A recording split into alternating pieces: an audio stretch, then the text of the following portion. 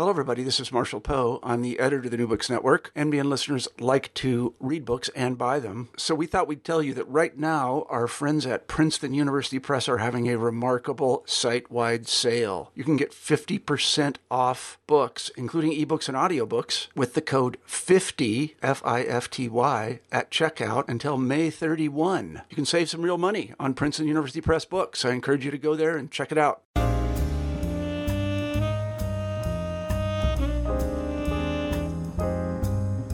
Welcome back to New Books in African American Studies.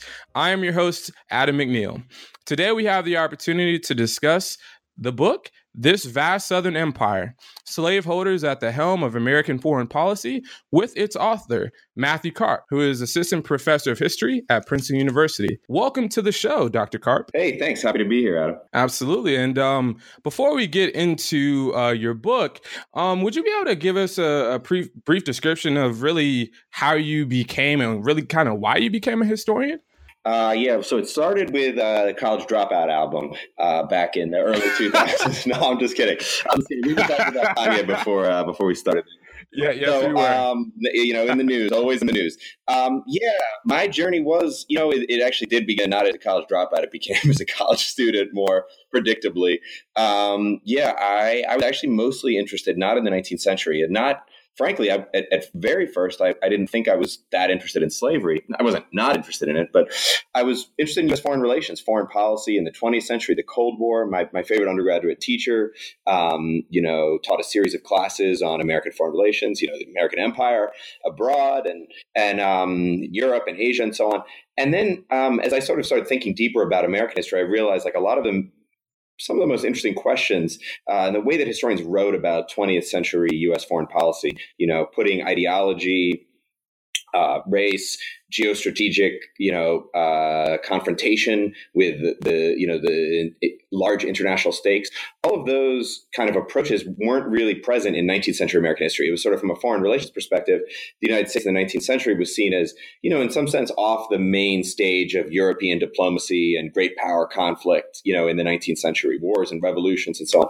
And I started thinking that this sort of is an opportunity, not that no one had written about 19th century foreign policy. Of course, there's decades worth of writing, but it was often written from an international perspective in a different sort of way. And when I sort of dug deeper into when I went to graduate school, thinking I would push this project, my graduate advisors, Steve Hahn and Stephanie McCurry, were really historians of slavery, historians of the South, and historians of African American history, and they. In their hands, it was impossible for me not to see that any history of American foreign relations in the 19th century, for all of the kind of international implications, which I think are really important, had to have slavery at the center. And yet historians in the sort of diplomatic historical, subfield often weren't writing that way. I mean, and I'm not trying to throw shade on diplomatic historians, but, the questions about American expansion, questions about trade and commerce, questions about, U.S. relationships with Latin America. I mean, these are all really important questions, the Pacific world. But often, slavery sometimes got bracketed in some of those conversations and, was acknowledged. But what seemed really missing to me was the centrality of not just of slavery, not just that the sort of the men running the State Department owned slaves, but that their most important, in some sense, their primary political belief was an investment in the preservation of the slave system. Wow. And that's definitely an important reason why we're happy to have you on the show today, because, just trying to open up people to areas like diplomatic history and American foreign relations. And I think a lot of times when people think about that, specifically like when it comes to African American history, a lot of people focus on Frederick Douglass later in his life and kind of those patronage positions to Haiti and what would then become DR, Dominican Republic as well. But, obviously there's an important layer that's still there, because even though, largely anyway, African Americans were not enslaved and otherwise were not involved in American foreign policy for maybe obvious reasons, but their bodies really were very much the currency of American foreign policy. So we got the part about why why you became a historian, but why this particular book, this vast Southern Empire? Well, why this book and why that particular title too? Because I love it, by the way. Yeah, no, it's interesting. Well, so the title is another story. I can tell you that story, but just in terms of the book, yeah. So I was in grad school. I was thinking about slavery and foreign relations, but there were a lot of different ways to tell that story. And at first, in some ways, I actually thought, this might have been a more interesting book. I was thinking about beginning the story with the slave rebellion in Louisiana in 1811. Which is still the sort of, there have been a few recent treatments of it, but it's still, I think, a relatively under the radar considering that in terms of numbers of enslaved people involved, it was the largest slave revolt in U.S. national history. Hundreds of people. Oh my gosh, Dr. Clark, in Louisiana. Yeah. No, it's a yeah. Well, yeah. Wow, look it up. I actually don't have like the details of it to my finger right now because I ended up moving away from that. But the idea was that in the aftermath of the Haitian Revolution, a lot of people, again in grad school in this period, were starting to think about. Certainly Haiti was really hot. I guess Haiti's still hot. But in 15 years ago, a lot of the first kind of, not the first, but a wave of scholarship about Haiti in the aftermath of the Haitian Revolution was really breaking in early American history. And, the argument was that in Louisiana, I felt like there was a possibility of thinking about this revolt in international terms as a kind of, an event that is only understandable if you think about a kind of international battle between slavery and freedom. It was happening in the Caribbean, it was happening in Latin America, and it was happening in the United States, and that a lot of these slaves were influenced by Creole planters fleeing Haiti and bringing their enslaved people with them, and then that I think the history of the revolt bears out that there was some influence there. I was thinking of starting it there, and I ended up not doing it just because there was too much happening in the later antebellum period, especially with these slaveholders. I never sort of found my way back there. But the book that resulted was definitely, shared that same fundamental conception of this idea of a kind of a global Cold War, sometimes a hot war between slavery and freedom, starting in the late 18th century with the American, Haitian, and French revolutions, and that sort of unleashed the possibility of political struggles for freedom, for abolition, and made those struggles live, and they flickered on and off for the next 100 years, really. And it struck me that in the mid 19th century, there was a lot of scholarship coming out around this time too. I sort of said something earlier about, I hope I wasn't too harsh on diplomatic history, because actually, I was very influenced by a lot of the new scholarship on slavery that was really internationalizing the problem of slavery in the early 2000s. Ed Rogemer's book on Caribbean emancipation, Gerald Horne's book on the United States and Brazil, the Deepest South. There was, these were more historians of slavery in some sense, but Gerald Horne is a historian of foreign relations. Anyway, they were starting thinking about slavery in this international context, and for me, it just became clear that the strongest defender of slavery in this critical period in the mid 19th century, when slavery was actually growing, it had weathered the kind of first wave of abolition, post-revolutionary abolition. It had weathered the threat posed by the Haitian Revolution in some sense. And in fact, historians of the quote unquote second slavery will tell you that, there were more enslaved people, enslaved goods, enslaved, profits from slavery in 1860 than there had been in 1815 or 1830, even after British abolition and even before British abolition. So in this period, it became clear that the United States, not any of these other places, not Cuba, not Brazil, nowhere, but the United States was the sort of leading champion of slavery in this entire Atlantic world. And I needed to go deeper into thinking about who these slaveholders were that were running, the American government on behalf of kind of international, what you could call the kind of pro-slavery international. Right. And so as well, with that particular point, when you also look at other portions of your book that I thought were really so profound, when we look at the founding of the nation with there's one particular number where a large majority of the American presidents from, Washington on until Lincoln, the majority of them are, if not slave holders, they're also people who are involved in some way with slavery. And so when I think about it, when I read that in your book and or other ways in your book and in other works as well, when I was getting ready for the interview, I was thinking like, good grief, that's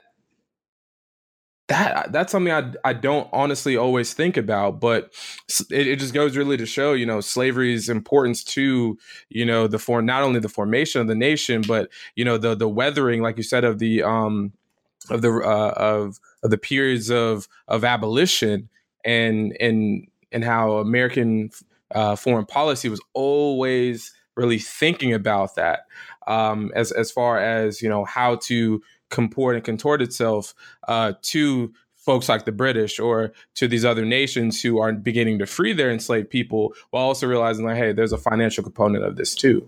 Yeah. No, the numbers are very stark. If you just, from 1788, to 1860, before the Civil War, I think you had John Adams had a 4-year term from Massachusetts. You had John Quincy Adams for another 4 years. And then you had 2 Northern presidents in the 1850s who were in effect really sort of tools of the slave power, Pierce and Buchanan. And then you had 2 years of Millard Fillmore in there too. He goes in that category also. So that's 18, only 18 of the first, I'm just doing these numbers in my head. I should have this number.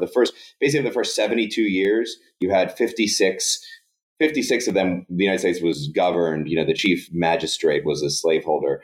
And really, it's really more like 66, because the only kind of truly non-slaveholding administrations were at the Adams administrations for just 4 years apiece. So, but in some sense, that doesn't even really, that's just the starting point, right? It goes so much deeper when you think about cabinets and you think about the War Department, and for my particular case, the War Department and the State Department.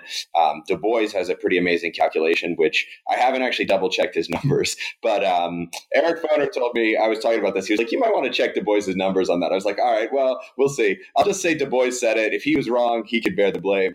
80 of 134, American diplomats were slaveholders. Certainly, even if the numbers are off here by a small fraction, it's the proportion is still overwhelming, given how most Americans were not from the North, not from the South, and most were not slaveholders. And so they really had this grip over the government. What my book does, though, is not, rather than, I actually don't want to flatten the early American Republic all the way to the Civil War, because I think there really was a profound turn in around the 1830s. Not that, Washington and Jefferson weren't interested in the protection of slave property, because they absolutely were. And you can see this in Jefferson's reaction to the Haitian Revolution and so on. But I don't think, and not that they weren't interested in American expansion and the expansion of slavery to go along with it, because you can see that in the Louisiana Purchase. You can see that under Andrew Jackson, obviously in the Creek War, and then the Indian Wars of the 1830s and 40s. But I think from a kind of a strategic point of view, and from an ideological point of view, in terms of the international ambition of the project, it really shifted after British abolition, because that's when for the first time, you really had a peer world power, and actually a far more powerful world power that was now lined up against this fundamental institution of the United States. Before 1833, the U.S. didn't have to be the global champion of slavery, because virtually every major European power already was doing that. You had somebody like John Randolph saying, well, okay, the Haitian Revolution is scary, but if they try to conquer Cuba and free the slaves in Cuba, Britain will snuff it out in the 1820s, because Britain was invested in its own slave societies in Jamaica and elsewhere in the Caribbean. So in a sense, the United States, beyond the outside of the North American continent, the U.S. could kind of pass the buck on pro-slavery enforcement. After 1833, that's no longer the case. Just strategically, Britain is now invested in being in an anti-slavery foreign policy, which was more aggressive in some places than in others. But certainly, when slave ships crash land, when slave ships wrecked in Bermuda and other British islands, the enslaved people were freed by the colonial authorities. So slavery doesn't exist on British soil anymore. And Mexico was like, this cannot stand. And in fact, the United States is going to have to step up and kind of assume, and this fits with the growth of American power and capacity over the course of the previous 50 years. But by the 1830s, by the 1840s, really when my book starts, the United States both has this sort of need, given British abolition, and the strategic capacity, the kind of weight to sort of develop a more aggressive pro-slavery foreign policy. That wasn't just about the mere protection of slave property, but about, or even territorial expansion, but about something beyond that, about alliances with other slaveholder regimes, about a kind of naval force that could contend with British power at sea, and about a kind of a vision of the United States as a sort of hemispheric, if not a global power that was invested in slave property and in a future where slavery was at the center of the world economy. And that is why, and something that I didn't mention to you offline was you talk about the 1830s and the 1840s and how, that is a very, very pivotal time, especially in the post 1833, 1834 moment. And I always got to go back to Texas, right? I never lived in Texas, but where I used to work, at Fort Scott National Historic Site, which is the namesake of Winfield Scott. And so, obviously Winfield Scott's an important U.S. Army general. And so I used to intern actually at Fort Scott National Historic Site in Fort Scott, Kansas. And so that is a space where its influence is literally only because of the Mexican-American War, and the territorial expansion when you have what goes on in Texas and in Mexico's Texas, and then in the independent Republic of Texas, and then obviously when it is annexed to the United States. And so can you talk about that particular, how, the figures in your book, how they thought of Texas? Because I think Texas is almost a metaphor in American public life today of, it's like the Texas Rangers, it's the hat, it's the Cowboys, it's the cattle, right? It's a very, there's a particular aesthetic if you close your eyes. And it's important with internationally, because a lot of times when people try to come from elsewhere outside of the United States to come in and visit in the United States, what I found out were a lot of people, you have companies, you have travel companies who want to go to the heartland. They want to go to, quote unquote, the real America. And so Texas has a particular mystique that I think even in this time was being formulated largely in the minds of many of the figures in your book. Yeah, I mean, it's interesting. There's what's the sort of famous line about California, that it's like America, only more so. You can say that about Texas in a different register, right? From a different perspective, Texas is America, only more so. One thing, but what's interesting is I think in a lot of ways in the kind of contemporary incarnations of sort of Texas, the Texas mystique, what's emphasized often is the sort of westernness of Texas. You have George W. Bush at his ranch in Crawford. You have the Rangers, exactly. And so, that's another story. And Texas is obviously a site of Western history, a site of, wars with the Comanche people and so on. And that's part of Texas history, absolutely. In a sense, what my book is doing is sort of recovering, and I'm not hardly the first one to do this, but from an international perspective, recovering the southernness of Texas. The Texas is like America, but it's a particular kind of America. It was an independent slaveholding republic. I mean, its future, when it broke away from Mexico, the causes, Andrew Torgett has a book about this, about American immigrants to Texas in the 1830s. So I had a old grad school friend, Sarah Rodriguez, has written about this. She's at Arkansas now. Her book's going to come out and be a banger about this. American immigrants moving to Texas, in effect, for a number of different reasons, but setting up a slave society in Mexico when Tejas was a province of Mexico. And the role of slavery in the Texas Revolution was significant. So from 1835 to 1845, when Texas exists as an independent state, I mean, in a lot of ways, its defining characteristic was that its entire was slavery. Its entire economic, the premise of its future economic development, and even Jefferson knew about this way before Texas was an independent province, was an independent republic. Was the idea of cotton, rice, and sugar were the possible growth of goods with the help of enslaved labor in Texas. That was how Texas was envisioning itself. It wasn't just, rangers going off into the bush and kind of, fighting Indians or outlaws. The economic basis of Texas was slavery, especially in this early period. And, so from the perspective of American slaveholders, Texas is a valuable and a vulnerable slaveholding ally in this period after British abolition, in this kind of uncertain zone in the heels of British abolition. Because you're right, it's 1833, 1834 is British emancipation. The acts are passed, and then Texas kind of achieves its independence, wins its war with Mexico in 1835 too. And in this kind of uncertain zone, American slaveholders, they're eager to annex Texas. But my argument isn't, it's not just because they want that land, although they do. That's obviously there, and there's abundant evidence to prove it, and abundant literature on the subject. But they also want to preserve Texas slavery from Britain, from Mexico, from other forces in the region that are, lined up against the expansion and the entrenchment of slavery. There are British diplomats in Texas that American slaveholders fear are trying to negotiate with the Texas government. Okay, we'll recognize you and give you protection and kind of help the independent Republic of Texas flourish if you agree to sort of a gradual emancipation plan. I mean, that deal is basically on the table for Sam Houston and various other Texan officials. Now, it's not likely that they would have ever taken that deal. They were committed to slavery. They didn't really see an economic future outside of slavery. But they certainly flirted with the British. Sam Houston says something like, I coquetted with them a little bit in order to sort of, gain potential British support against Mexico, against this was a very weak, vulnerable republic.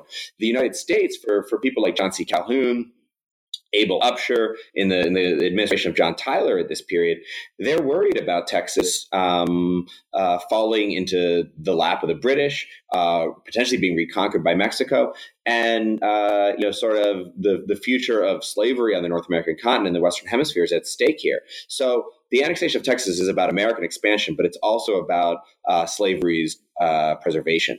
And, I think there's a Texas guy in Washington, diplomat, who says something like the slave interest in North America can only be safe if it is consolidated under one government. And I think there's something to that, it's nice to have another slaveholding regime, but we're going to be way stronger and we're going to have much more power to project slavery if Texas joins the American Republic. So Sam Houston was actually probably the most independent-minded of these Texans. Most of the rest of the Texas sort of political leadership class, slaveholders, pro-slavery guys, they wanted in on the United States as quickly as possible.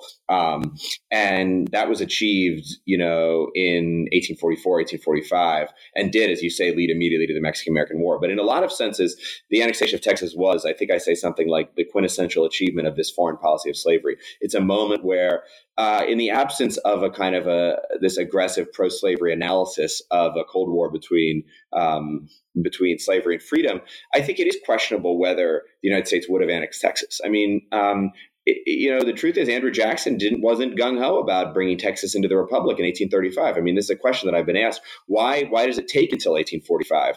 Why don't was Andrew Jackson, not committed enough to slavery? I don't think that's it. But I think it required the much more aggressive pro-slavery geopolitical analysis of guys like Calhoun, Upshur, and Tyler, who were willing to risk the political, the domestic political blowback from Northerners and Whigs who didn't want any part of Texas, and were willing to sort of, had a sense of an international future in which slavery, the protection of slavery, was not just part of the American project, but at the core of the American project. And I think that is one way in which Tyler, Calhoun, Upshur outdid even Andrew Jackson on that front.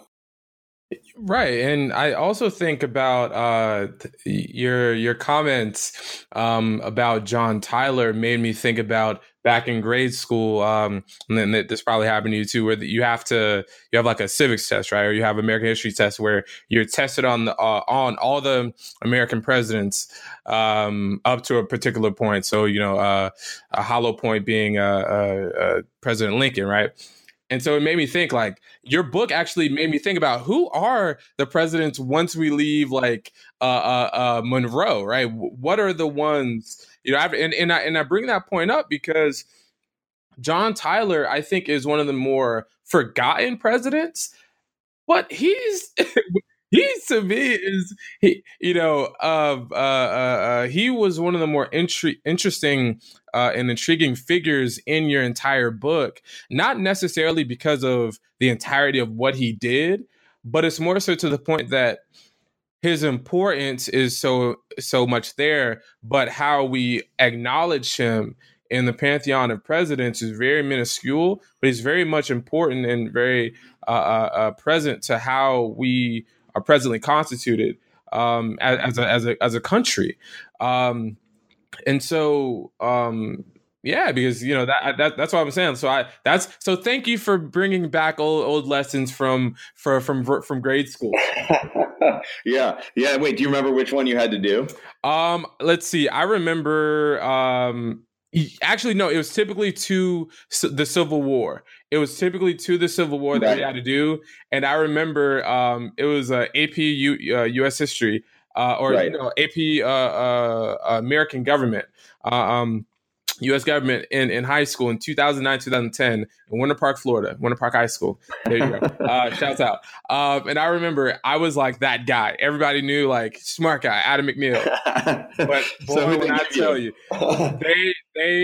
they did not like me after that because we had a team, right? And so we had to be like, all right, so my team, they put me in. It was like a debate, right? And so you're going up against the other part of the class. Right.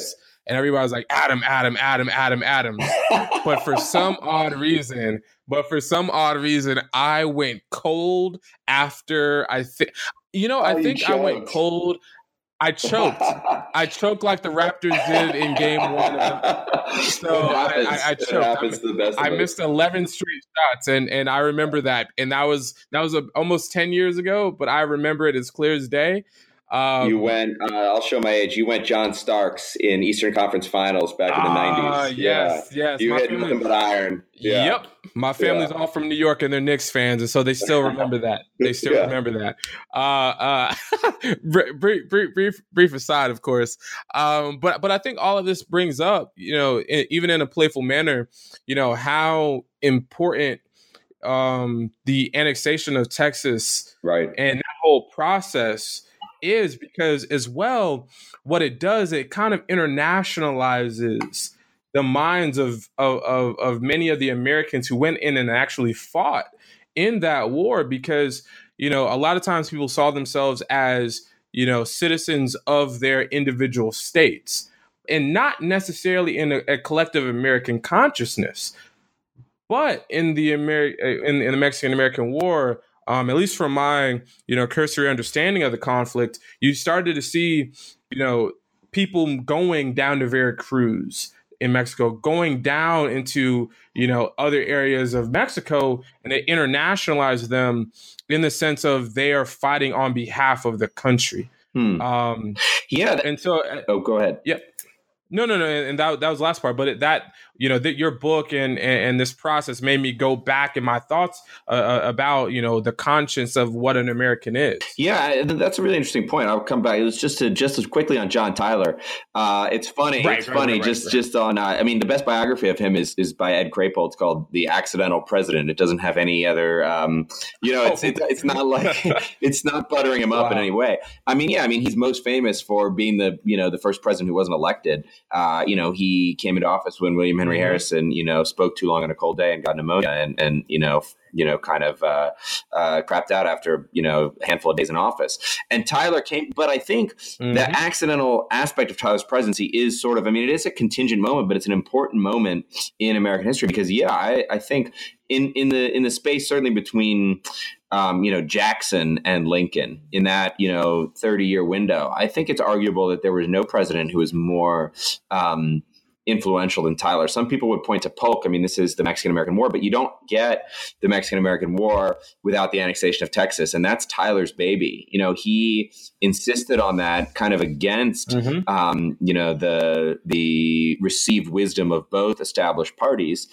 Tyler's, commitment to slavery, in effect, I think. I mean, it was a nationalist commitment. I don't think he was actually a sectionalist. This ties into your Mexican War point.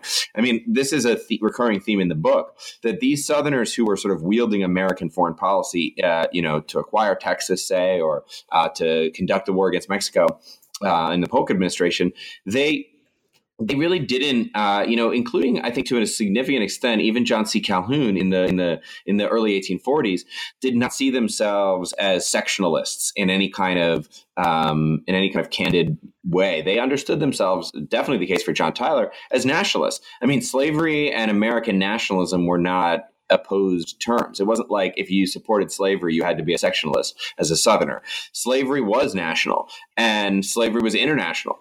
And the default assumption for somebody like, for Tyler's Secretary of the Navy, say, Abel Upshur, who then moved on to Secretary of State and conducted this treaty, sort of wrote the first Texas annexation treaty, was that, enhancing the power of the United States, whether it's through building a sort of a stronger Navy or whether it's annexing Texas, would only enhance the power of slavery. It's like that the Texan I was talking about earlier, that the slave interest is enhanced with a consolidation of national power.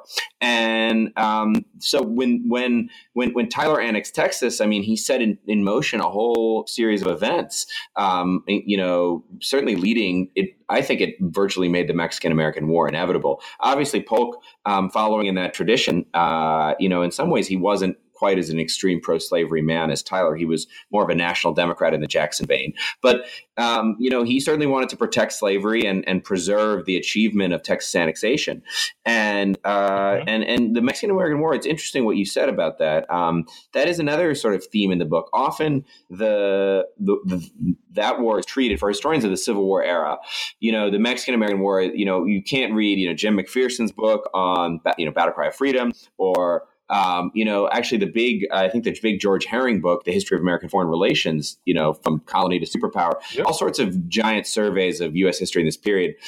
The Mexican-American War functions as a kind of ominous warning about the sectional crisis ahead. You're acquiring all this land, and it's that territory that ultimately is going to provoke the North and the South to fall out over the extension of slavery. And obviously, there's a lot of truth to that. But in the moment, this was not a sectional conflict. I mean, the largely Southern leaders and generals, including Winfield Scott, who executed and sort of commanded both the diplomacy leading up to the war and then the war itself, and the treaty following the war, they were disproportionately Southern. They were disproportionately slaveholding, but they saw themselves as Americans. And I think the conquest of northern Mexico was, the conquest of California, New Mexico, et cetera, and then the negotiation of peace with Mexico was, enhancing the slavery interest and enhancing American power were not opposing goals. They were compatible. And by making the United States a kind of a truly intercontinental empire with interests, not just in the Atlantic world, but in the Pacific world, through California, slaveholders saw that as sort of enhancing the power of slavery, globally. Right.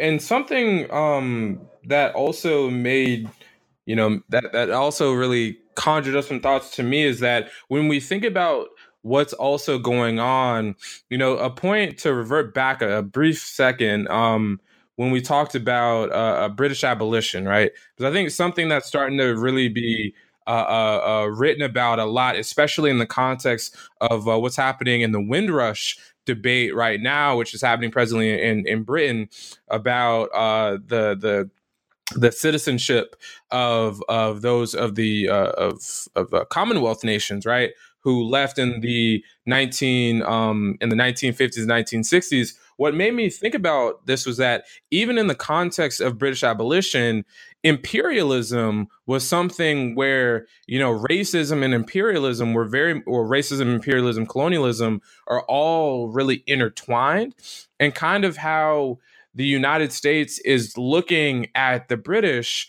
looking at what they're doing elsewhere in the world, to looking to India, looking to Australia, looking to really the Pacific Islands as well, and other places within the British Empire, and how American slaveholders are even looking and linking kind of their perceptions of what they're doing. So I don't know if that's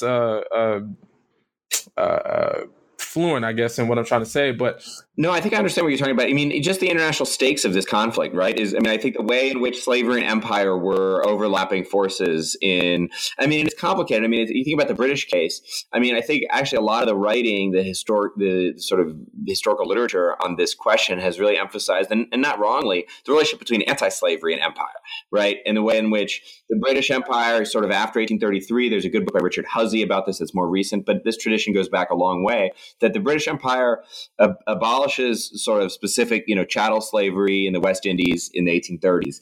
But in a sense, for the rest of the 19th century, Britain mobilizes anti-slavery sentiment and the kind of anti-slavery justifications often to sort of conduct other imperial policy in, say, most prominently in Africa, when, in the 1870s, the British penetration of West Africa and, what would become much of British West Africa was justified by the need to sort of abolish slavery, African slavery in Africa. And so, it can get weaponized, as it also becomes used, David Bryan Davis sort of, argued this, that, anti-slavery gets weaponized in effect to defend industrial capitalism. Other people have argued it gets weaponized to defend the British Empire writ large, that, okay, we're an anti-slavery power. In a sense, Chris Brown's book makes this point to some extent, as in the earlier period. We're an anti-slavery power, and that justifies that we can maintain our empire in India or, in the rest of Asia and then later in Africa, because, what distinguishes us are sort of the fig leaf of our moral integrity, in some sense, is our opposition to slavery. And that's all, powerful scholarship that's really important. But what's really interesting in this period in the Atlantic world is that that kind of anti-slavery imperialism of Great Britain. So I'm not trying to write Britain a kind of a blank check here in terms of what the British Empire is up to in the mid-19th century. But the truth is that in the Western Hemisphere, British anti-slavery did matter.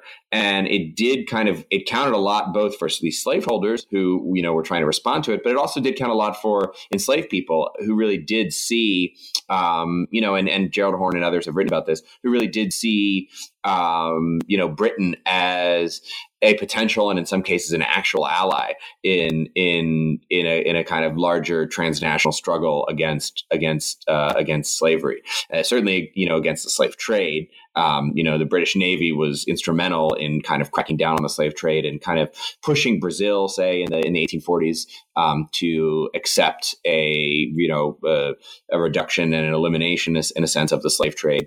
Now there were plenty of cracks in that curtain. Plenty of enslaved people were still being shipped across, especially to Cuba in the 1850s and even in the 60s. But nevertheless, this was a real live struggle that really counted. And just because anti-slavery gets used as a fig leaf to justify empire elsewhere, the truth is there was a collision between anti-slavery imperialism of Great Britain and the pro-slavery imperialism of the United States. And that collision had momentous consequences, not just for places like Texas and California, but for places like Brazil and Cuba. Exactly. And something I remember, I think it was Senator Ted Cruz in the previous presidential election talked about how America does not pick winners and losers, when it comes to, who quote unquote wins in America and in the world. But then I also thought, like, that can't be true, because when you look at, the United States when it comes to imperialism, right, and territorial expansion, not only in the continental North America, but right, when you have slaveholders as at the helm of American foreign policy, many of the figures that you talk about, which I thought was so enlightening, was that they are trying to, and I wrote a little bit about this in my thesis too, where you have folks at the helm of American foreign policy who are trying to expand slavery into, or not necessarily expand slavery, but take over territory to expand American slavery centrally. And so I thought, like, wow, that, so when you look at, areas of South America, Central America as well. And so, that to me was something that was profound, especially when you look at someone like Jefferson Davis, where it's almost like when we look at towards the Confederacy later, the people who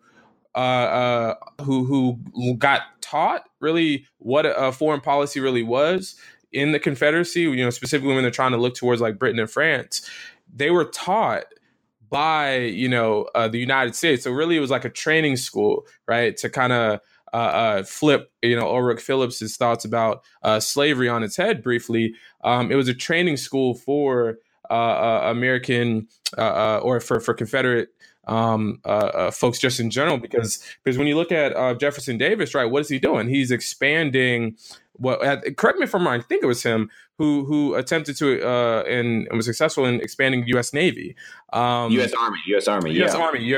There you go. And so, that was something that was profound to me. Was I thought, like, man, this is something that when we think about states' rights, you, at least in my mind, automatically conjures the thought of conservatism.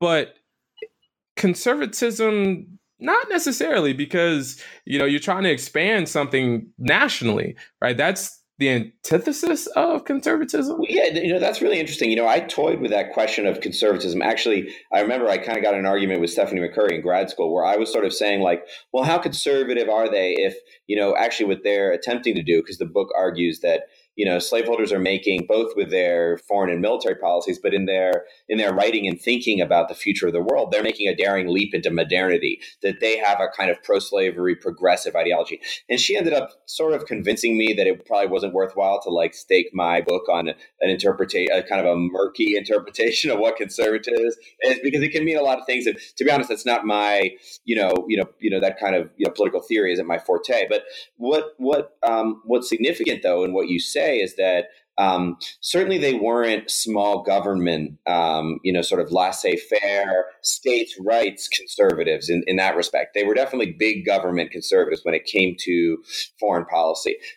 They combined, I think they did genuinely, again, because for reasons that had to do with slavery, these slaveholders like Davis, genuinely opposed the expansion of the federal government in domestic policy. Calhoun and Davis adamant about, in opposition to, federal spending, that would imply a kind of the federal government's role, infringement of state rights in terms of internal improvements, in terms of, infrastructure, in terms of any kind of, the effort to set up a Department of Agriculture, any kind of domestic spending. And the conventional interpretation, which is right, I think, is that, that kind of expansion of federal power could potentially undermine the slaveholding control of state governments, which were, what made slavery legal.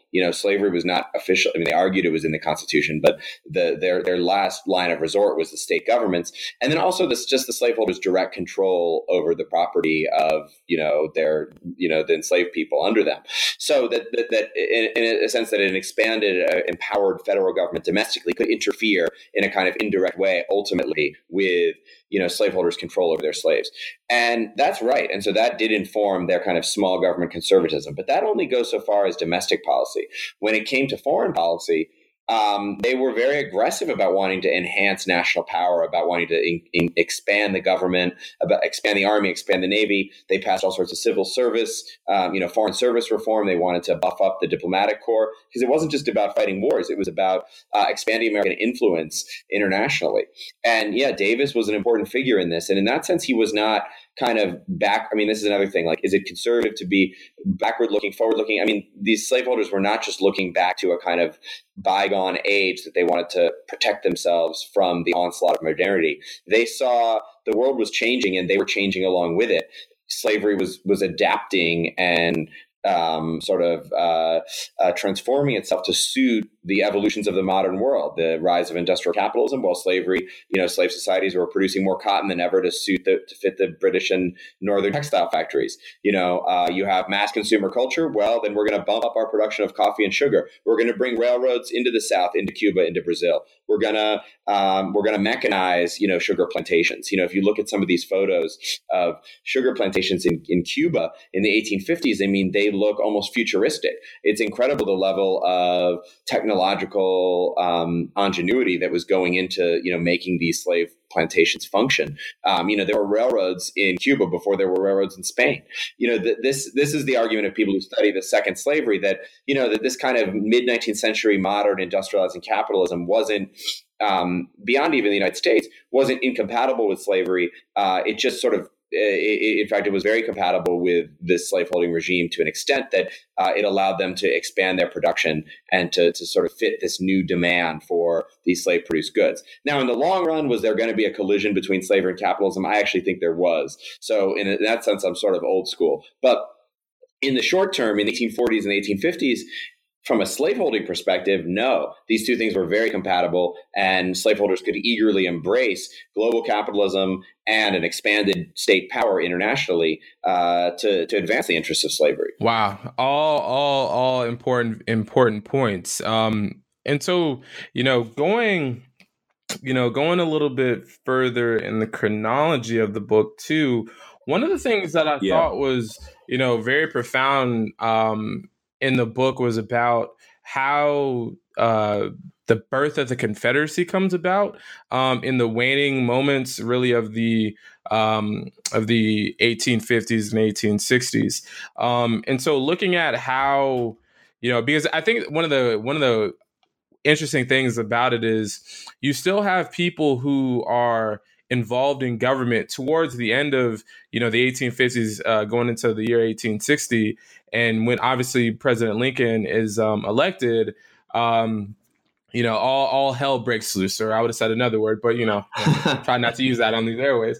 And so thinking about how influential the folks in power were, who were either slaveholders or very much connected to slaveholding in general, at least financially. I always think about how intriguing it is when they effectively remove themselves from the American central government to found something else, and kind of like maybe this might be too highfalutin, but kind of like the brain power and the brain trust that leaves as well. And obviously it's replaced by others, like Secretary of Wars and other things, but kind of like what that does to really not only found the new nation, the Confederacy, but also kind of how they had used particular ideology while in the United States government that they try to contort within the newfound Confederacy that doesn't necessarily, align with their prior thoughts, especially within the foreign policy lens as well. Yeah, no, that's fascinating. I like that metaphor. I like the idea of like removing a brain trust. I think that's pretty much like pretty much a distillation, a really nice distillation of my argument about secession. These guys. I mean, for one, just thinking, just on the ground when Lincoln is elected in 1860 and the Republican Party has triumphed and has kind of seized, the executive branch of the government. They realize they're facing, an opponent that is different in a fundamental way from every other American political party that has taken power. I mean, you had Democrats, like Jackson or like Pierce or Buchanan. You had Whigs like Tyler or Fillmore, and slaveholders were involved in all of that. And at the center of it, increasingly it's true that the Democratic Party became the home in the antebellum years of the most aggressive pro-slavery forces, but there were always pro-slavery Whigs who were participating in this effort. But with the Republican Party, you don't have that. They're completely frozen out. It's an entirely northern party, and the whole raison d'etre, the whole reason for being. You get a taste of my bad French there. I should stay away from those words. The whole reason for the Republican Party's existence was the opposition to slavery's expansion. So they can't be bargained with. They can't be like, oh, maybe you'll appoint one of us to be your Secretary of State. That's not going to happen. There's no future for the foreign policy of slavery in the Union at this point.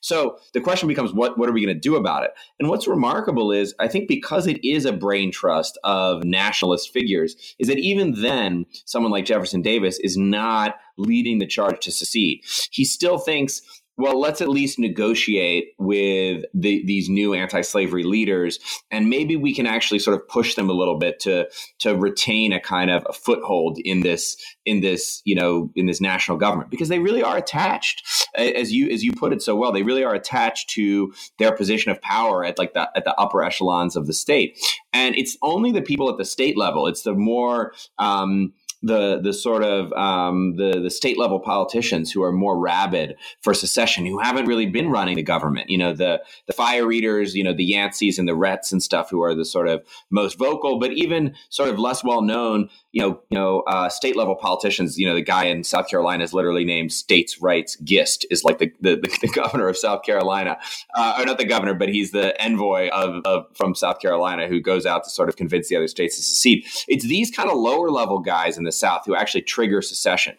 And it's only when Lincoln and the Republicans make it clear that they're not going to compromise on slavery, it's only then that the brain trust itself pulls itself back and says, okay, we're going to support secession. And that's when, South Carolina is a different case. South Carolina was out the door. South Carolina, had one foot out the door since the 1830s. But the other states don't secede until it's clear that compromise fails. So that, Jefferson Davis in Mississippi, Alexander Stephens, who never wanted to go, in Georgia, Judah Benjamin and John Slidell in Louisiana. A lot of these guys who had important national positions, whether, in the U.S. Senate or in the State Department, the War Department, they're not Howell Cobb in Georgia, who was Secretary of the Treasury.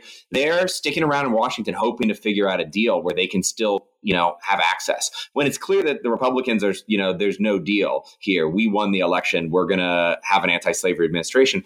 That's when they pull out and they say, okay, well, we're going to set up our own regime. And this is the second part of the argument, is that the reason they had the confidence to do that, because it's a crazy suicidal thing to do. They ensured their own destruction with this move in 1860-61. They brought on the Civil War, and within 4 years, not only was the Confederacy defeated, slavery domestically was destroyed, and slavery internationally, the writing was on the wall. But the reason they had the confidence to pull this off, I think it really does require explanation. A, they were frozen out. They were pushed out of the Union by these Republicans. And B, they really believed that slavery could thrive on the world stage. This is an important part if we think about the origin of the Confederacy. They really believed that the Confederacy would find allies, maybe not direct military allies, but at least find aid and support, at least acceptance in this sort of the arena of nations. And that there was nothing about slavery that prohibited a slaveholding regime from joining the family of nations in the mid-19th century. And they pointed to all sorts of international phenomena that, from their perspective, showed how compatible slavery was with, global capitalism, with the spread of global empire, with the kind of rising tide of racial science and racial, more aggressive versions of biological racism. For them, their society was compatible with all this. And that, I think, gave them a crucial element of confidence to make what ultimately was a suicidal leap into the abyss with the Confederacy. Wow, suicidal jump into the abyss. Wow, I thank goodness. Yeah, I definitely that was a great way to present what they did for sure. And so and the last part about the Confederacy and the Civil War, what was their foreign policy like?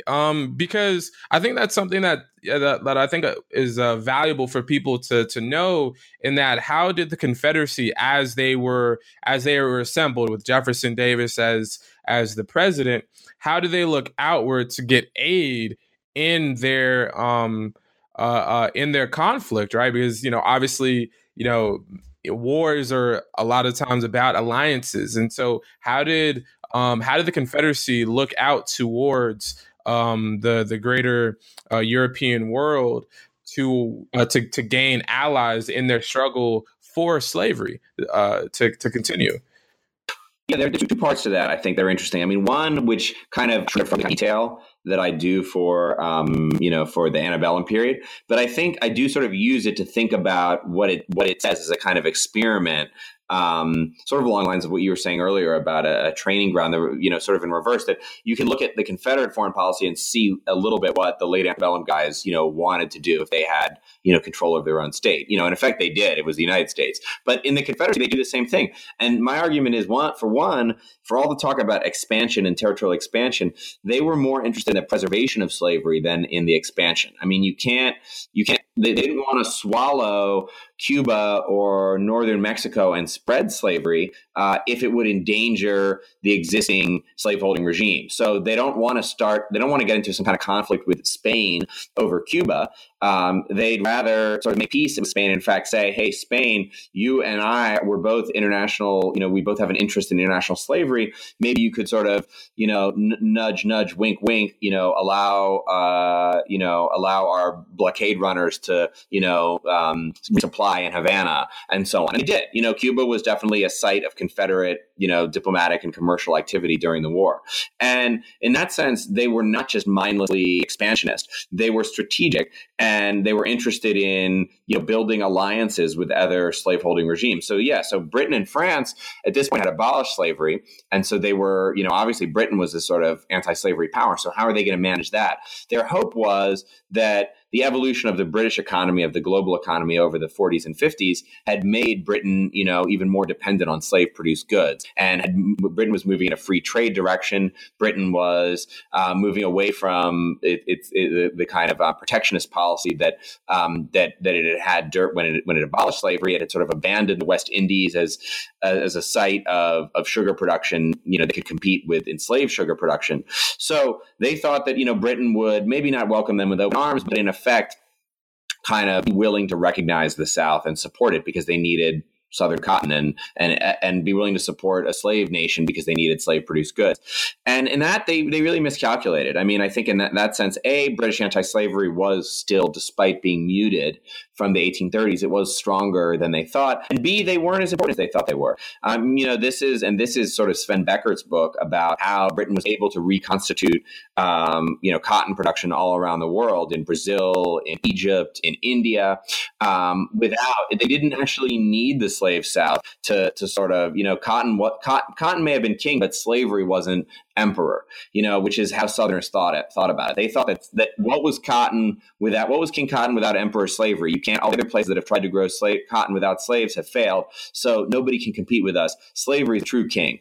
That turned out not to be the case. I mean, Britain was able to sort of produce cotton with reasonable degree of efficiency, using other sort of coercive legal measures, using a racialized form of labor, absolutely, in places like India and in Egypt. But it didn't require chattel slavery. It didn't require the ownership of other human beings. And in that sense, slaveholders were, they were wrong about their own capacity on the world stage in a kind of critical way. And they did not receive this sort of support, assistance from Britain that they were counting on. And, in a sense that doomed their struggle. That's when they landed at the bottom of that abyss in 1865. Wow. And I think I'm glad that I did ask that final point, because I think that sometimes that people don't really realize, like they may hear about the Confederacy when it comes to when it comes to their actual domestic policy. And obviously directly, it's a war administration directly for the 4 years. But also they're looking out. They're trying to seek partners to be able to help them. And we were talking about this offline when it came to Sarah Parker Remond, when she's in 1862 in London, speaking to British, folks largely in the convention that she was at, talking about how, well, hey, if y'all are actually supposedly the friends of the Negro, that the best thing you can do is just butt out of the conflict. You're good over here, chill out on the side, grab a spot of tea, and you'll be good. But please do not get into this conflict. And so, she was performing a sort of abolitionist, a Black woman abolitionist diplomacy, as I characterize. And so, I think it's very important to bring about, the competing diplomacies, really. And I think one of the things that I enjoyed the most about your book is that, I was never an early Americanist. And to me, early America went all the way up until the Civil War. I know that might not literally be the thing, but in my mind in undergrad, I was like, I don't know how the hell y'all deal with this stuff. Like, this is not cool. This is boring as hell. But as typically happens when you say stuff at 18, 19, and 20, when you're 22, 23, 24, and maybe even later in life, you're like, let's scratch that noise. I'm cool in this era. And I can kind of... Now you're writing about diplomacy in the 1830s. So yeah, exactly. Are you right? So for me, that's why I think this book is so great, because I kind of felt the same way about diplomatic history. I'm like, oh my gosh, like, what do you got to be in, like, the foreign service or something? You got to be like in the Peace Corps or something like that. But I was like, no, like there's some valuable work that's being conducted that is not simply kind of like, I guess, at least in my novel eyes, like a very kind of boring, kind of very clustered. Right. I mean, I think what you're speaking to is what I was saying about, the way in which a certain style of traditional diplomatic history was written that kind of abstracted it from major political ideological issues like slavery. And I think that's true, that some of that older scholarship was written in that vein, and that, there's a reason, not to excuse your inexcusable ignorance and youth. But I mean, I think that's a fair point. And what you said about, Sarah Riemann, I mean, that's interesting. I hope we can continue to talk about that later. But the question of pro-slavery and anti-slavery diplomacy and internationalism, and also diplomacy exists outside of state governments, right? Like Sarah Riemann is in England lobbying the British government, not as a representative of the U.S. government, but she's still doing diplomacy. And, slaveholders were doing that too, unofficial and official capacities. This is a global struggle, at least a transatlantic struggle, specifically, in the 1860s when it comes to intervention, in the American Civil War, British abolition, American slavery. And both sides have their European brigades, in effect, who are going both officially and unofficially.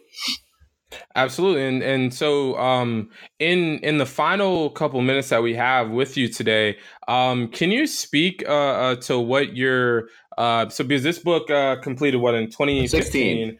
I believe 2016, very important with the election. I see what you were doing there. I just want that extra year. I want that extra year. I don't want you to say, hey, it's been 3 years, Carp. Where's your next book? I would say, no, it hasn't even been 2 years, sir.